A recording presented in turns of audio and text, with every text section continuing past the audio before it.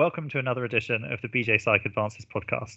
My name is Oliver Girl-Grant, and I'm joined today by Dr. Catherine Herlinger. We're going to be discussing her new paper, which is written with Professor Anne Lingford Hughes, entitled Addressing Unmet Needs in Opiate Dependence, Supporting Detoxification and Advances in Relapse Prevention. Catherine, thank you very, very much for joining us.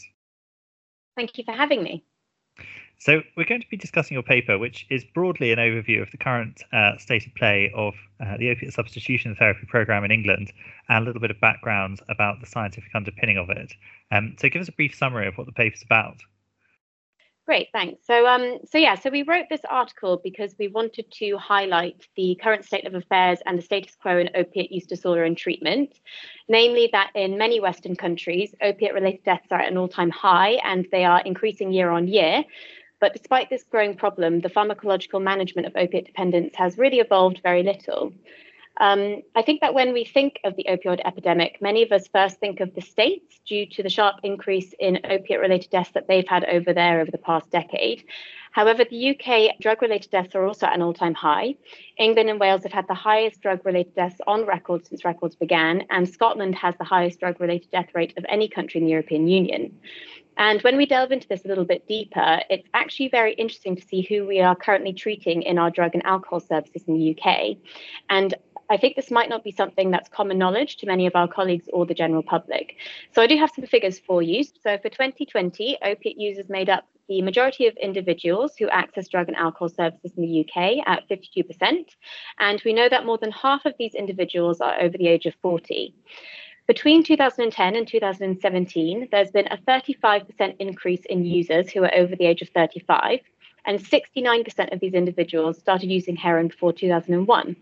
So what this is indicating is that the individuals who are entering treatment are not new users. We actually have an aging opiate-dependent cohort who are coming in and out of treatment.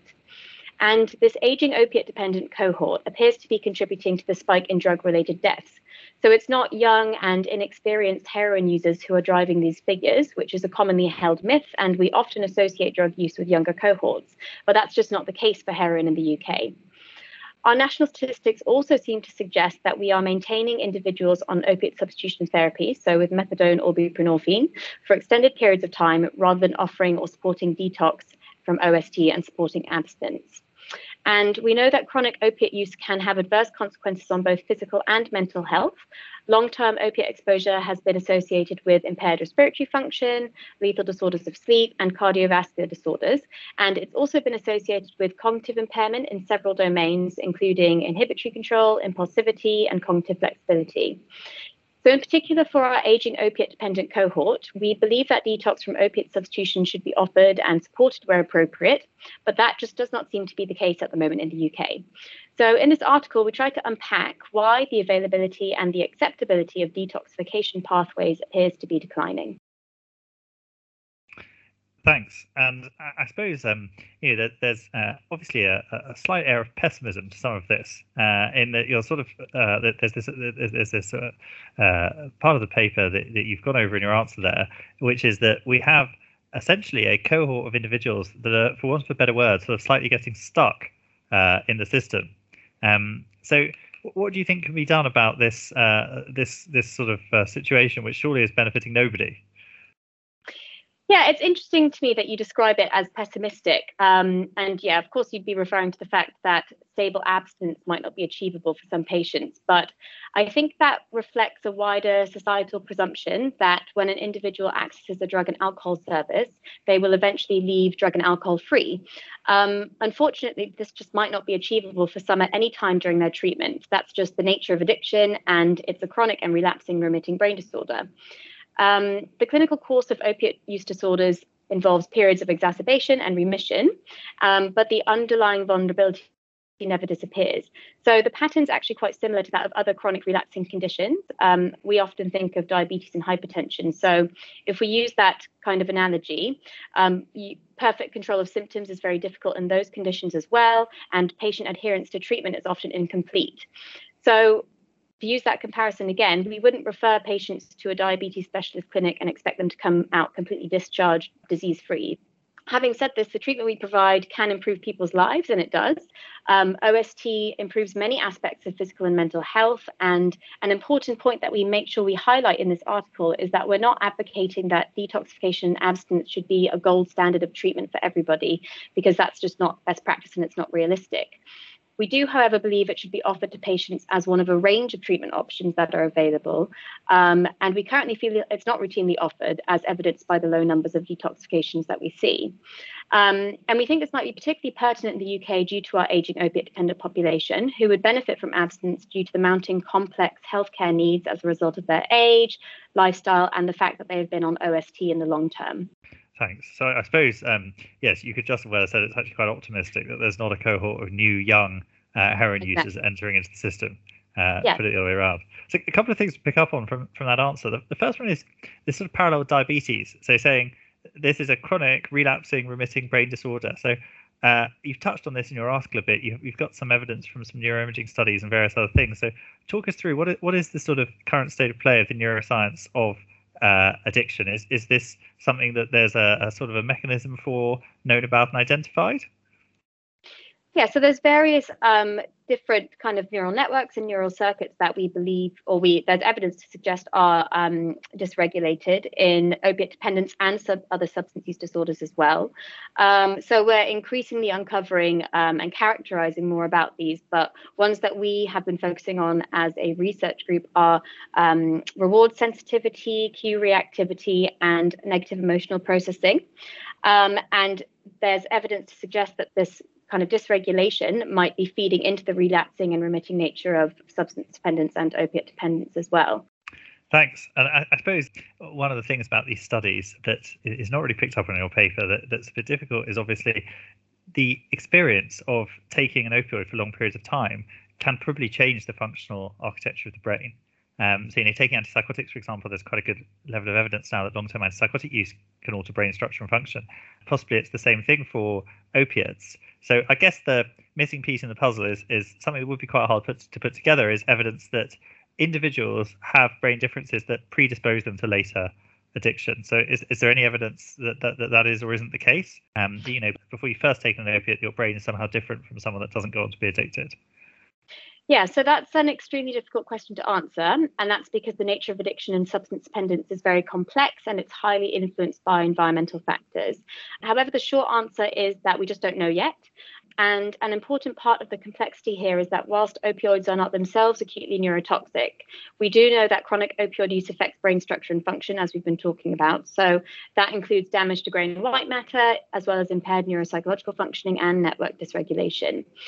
So therefore, trying to identify brain differences that might be present in an individual prior to their drug use is really challenging because as they present for research, the brain changes are already present as a consequence of their drug use. So we essentially have a bit of a chicken and egg situation.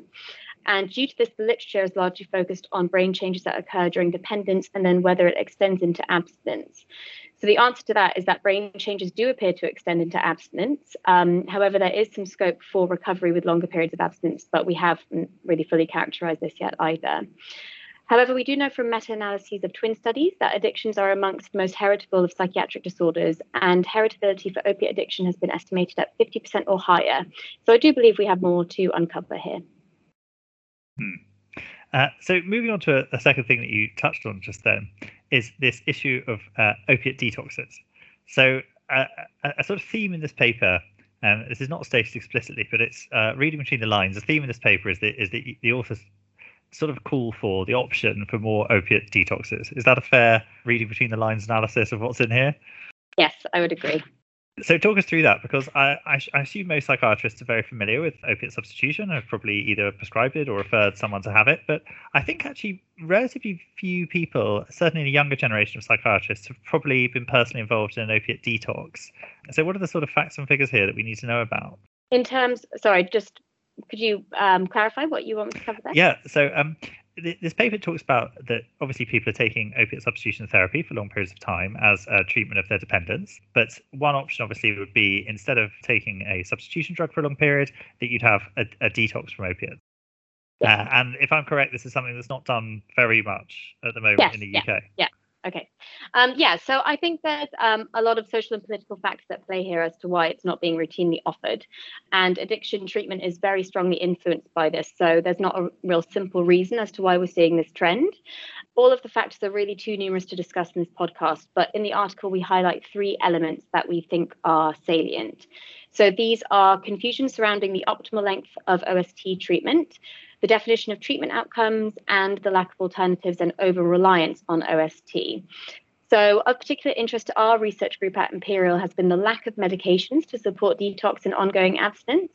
The only medication that was licensed for use during opiate detox, called lofexidine, was discontinued by the manufacturer in 2018, and we do not know when or if this will become available again. So that leaves us with only medications for individual symptomatic relief in detox, and therefore detox from OST remains really difficult. In terms of relapse prevention, if someone does achieve abstinence, we do have naltrexone, which is an opioid antagonist, but there is kind of poor patient adherence and poor uptake clinically. Several reviews have concluded that it's not even routinely offered at all in clinical practice. And this over-reliance on OST seems to now be extending into research in the field. So if you do a quick search of clinicaltrials.gov, you'll see that almost all trials are involving an opioid antagonist, so like naltrexone, or remaining on OST with the goal of no on-top illicit use, rather than abstinence from all opioids, and rather than trying to identify novel pharmacological targets which might be beneficial. So this is really interesting because if we compare this to research in alcohol dependence, it's unlikely that you would be comparing a substitution therapy, which in this case would be alcohol or benzodiazepines, with a relapse prevention medication like disulfiram or naltrexone, or advocating that long-term substitution with alcohol or benzos is a positive treatment outcome. You're right. It is in some ways weird how alcohol addiction and opiate addiction are, you say, completely differently treated clinically, like almost two sides of a coin. Yeah, that is something that I thought before is strange, actually. So something you've touched on a few times in your answers, and you touched on the paper, is this issue of dual diagnosis, or people that have diagnoses of psychiatric conditions, psychological distress, in accompanying with the opiate substitution therapy that they're taking. Now, not to accuse you again of being pessimistic, but there's a few places in the paper that you say that you're not sure that improvement of the psychological state is, a realistic goal for everybody during the time that they're taking opiate substitution therapy. So I guess the question that would interest an average psychiatrist is, if they saw someone who was taking opiate substitution therapy, do you think it's worthwhile to attempt to address pharmacologically other psychiatric issues? So do you think it's worthwhile sort of trying to pharmacologically treat depression or anxiety, say, for someone that's already maintained in opiate substitution therapy? Yeah, so there is a high co-prescription rate, as you mentioned. So I think it's about 30 to 40% of individuals who are on OST will also be prescribed another psychotropic medication. However, this could be higher. The most common prescription would be with antidepressants as well. So I can kind of only speak from my experience working in an addiction service, but I think all of our colleagues would agree that dual diagnosis patients represent a particularly challenging group in terms of engagement and treatment adherence, and we know that they have poorer outcomes compared with other psychiatric patients. So when a patient presents to our service, our initial focus needs to be on that period of stabilization and then maintaining that individual in treatment and engaging with them. However, the nature of our work does involve regular consultations where key workers will see clients regularly and do script supervision and things like that. And I do think that can be a great opportunity to reach a demographic of patients who are otherwise really quite hard to treat and engage with. So I think in an ideal world, we would be able to, from both sides of the coin, manage these things in a kind of more effective fashion. However, I think due to the kind of chronic underfunding and understaffing that we all experience, it's probably just not possible at the moment. But I do hopefully think that we might be able to see a more integrated way of working in the future. It is, yes. I mean, I'm sure anyone that's ever spoken to a psychiatrist working in any field will know that this group of patients is someone whose needs a lot of people struggle to meet, and is sort of an ongoing concern for everyone, not least, I'm sure, that the individuals themselves. So I suppose a very blue sky question, just as we sort of come towards the end, is I've heard other people say that the modern era of opiate substitution, you could sort of think about it starting in the Blair era. There's a lot of increase in funding around the millennium. So I guess there's been 20 or 25 years almost now of this period. Do you think it's been a success? Has it been worthwhile, this 25 years of opiate substitution in the UK? Yeah, so that's dependent, I guess, on what you would define as a success. And that's a really common theme that we see in the opiate dependence treatment discourse. So I would say undoubtedly OST has been a success in reducing overall harm and mortality in opiate dependence, and we do have solid evidence to support this. So it would make sense in many circumstances to define success as a reduction in illicit opiate use, a reduction in harms caused by illicit opiate use, and a reduction in overall mortality.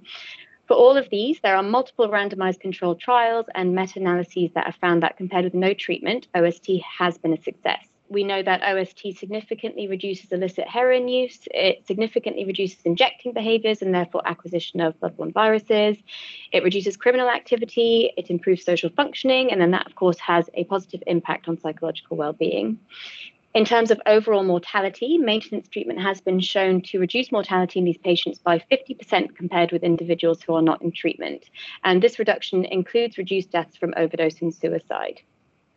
We might also define success as a retention in treatment. So this is important not only for harm minimization, but also so that individuals will have ongoing access to support groups and other psychosocial interventions that we know are beneficial in substance dependence.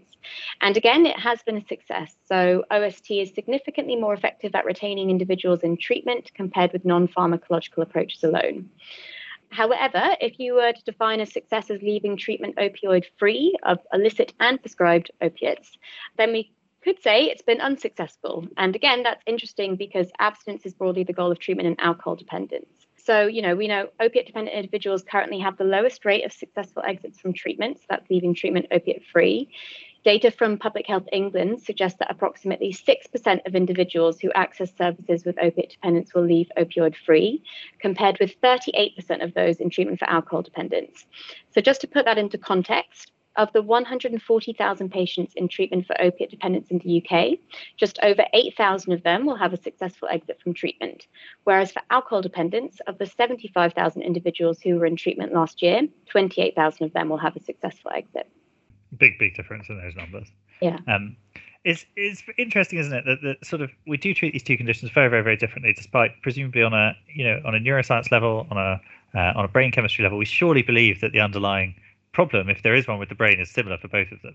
I mean, I guess there's no one out there proposing that there's two different patterns. Well, maybe there is actually. I don't know if there is or not. You'll have to tell me. If there are people out there that are saying there are two different patterns of brain function or structure associated with opiate dependence is one and alcohol dependence is the other. I guess there's just one common pathway of dependence. So it is strange that we treat them differently. Yeah, sorry, go on. I was going to say I could see you nodding, but go on. Is that true? Yeah, I think that's kind of broadly because there was such a harm minimization focus in the beginning with the opiate crisis in the UK, and it's difficult to justify a kind of substitution alternative in alcohol dependence, possibly. So maybe that's why there's such a big difference. So following on from that, obviously we have our philosophy about how these conditions are treated here in England, and in some ways it's success, in some ways it's failure. Now, obviously, lots of other countries do this very, very differently, some for better, some for worse. So obviously we've had our challenges here. Is there any country that's done better than us that we could be learning from? Yes, that's a really good question. So the opioid epidemic at the moment appears to be more heavily affecting Western countries, so primarily North America, Australia, and Europe, including the UK. Whilst the individual and social and political context of those countries does make it quite difficult to make direct comparisons, there are some points we can draw from. So Portugal is the first country that will spring to many people's minds because they famously decriminalized possession of up to 10 days worth of all illicit substances, including heroin, in 2001, and they were the first to do so in Europe. So this means that individuals are now assessed by an independent panel made up of clinicians, lawyers, and drug specialists. And the panel then determines what the needs are of the individual. So if it appears that they have a substance use disorder, they will be recommended for treatment rather than facing criminal charges. So this has been called a public health approach to substance dependence. So whilst there's been some waxing and waning, since 2001, the Portuguese drug death rate has remained below the European average and is one of the lowest in Europe, with 6 deaths per million in 2019 compared to the European average of approximately 28 per million. To put that into context, this is 50 times lower than the death rate in Scotland, which is the highest in Europe at 318 per million. Very different.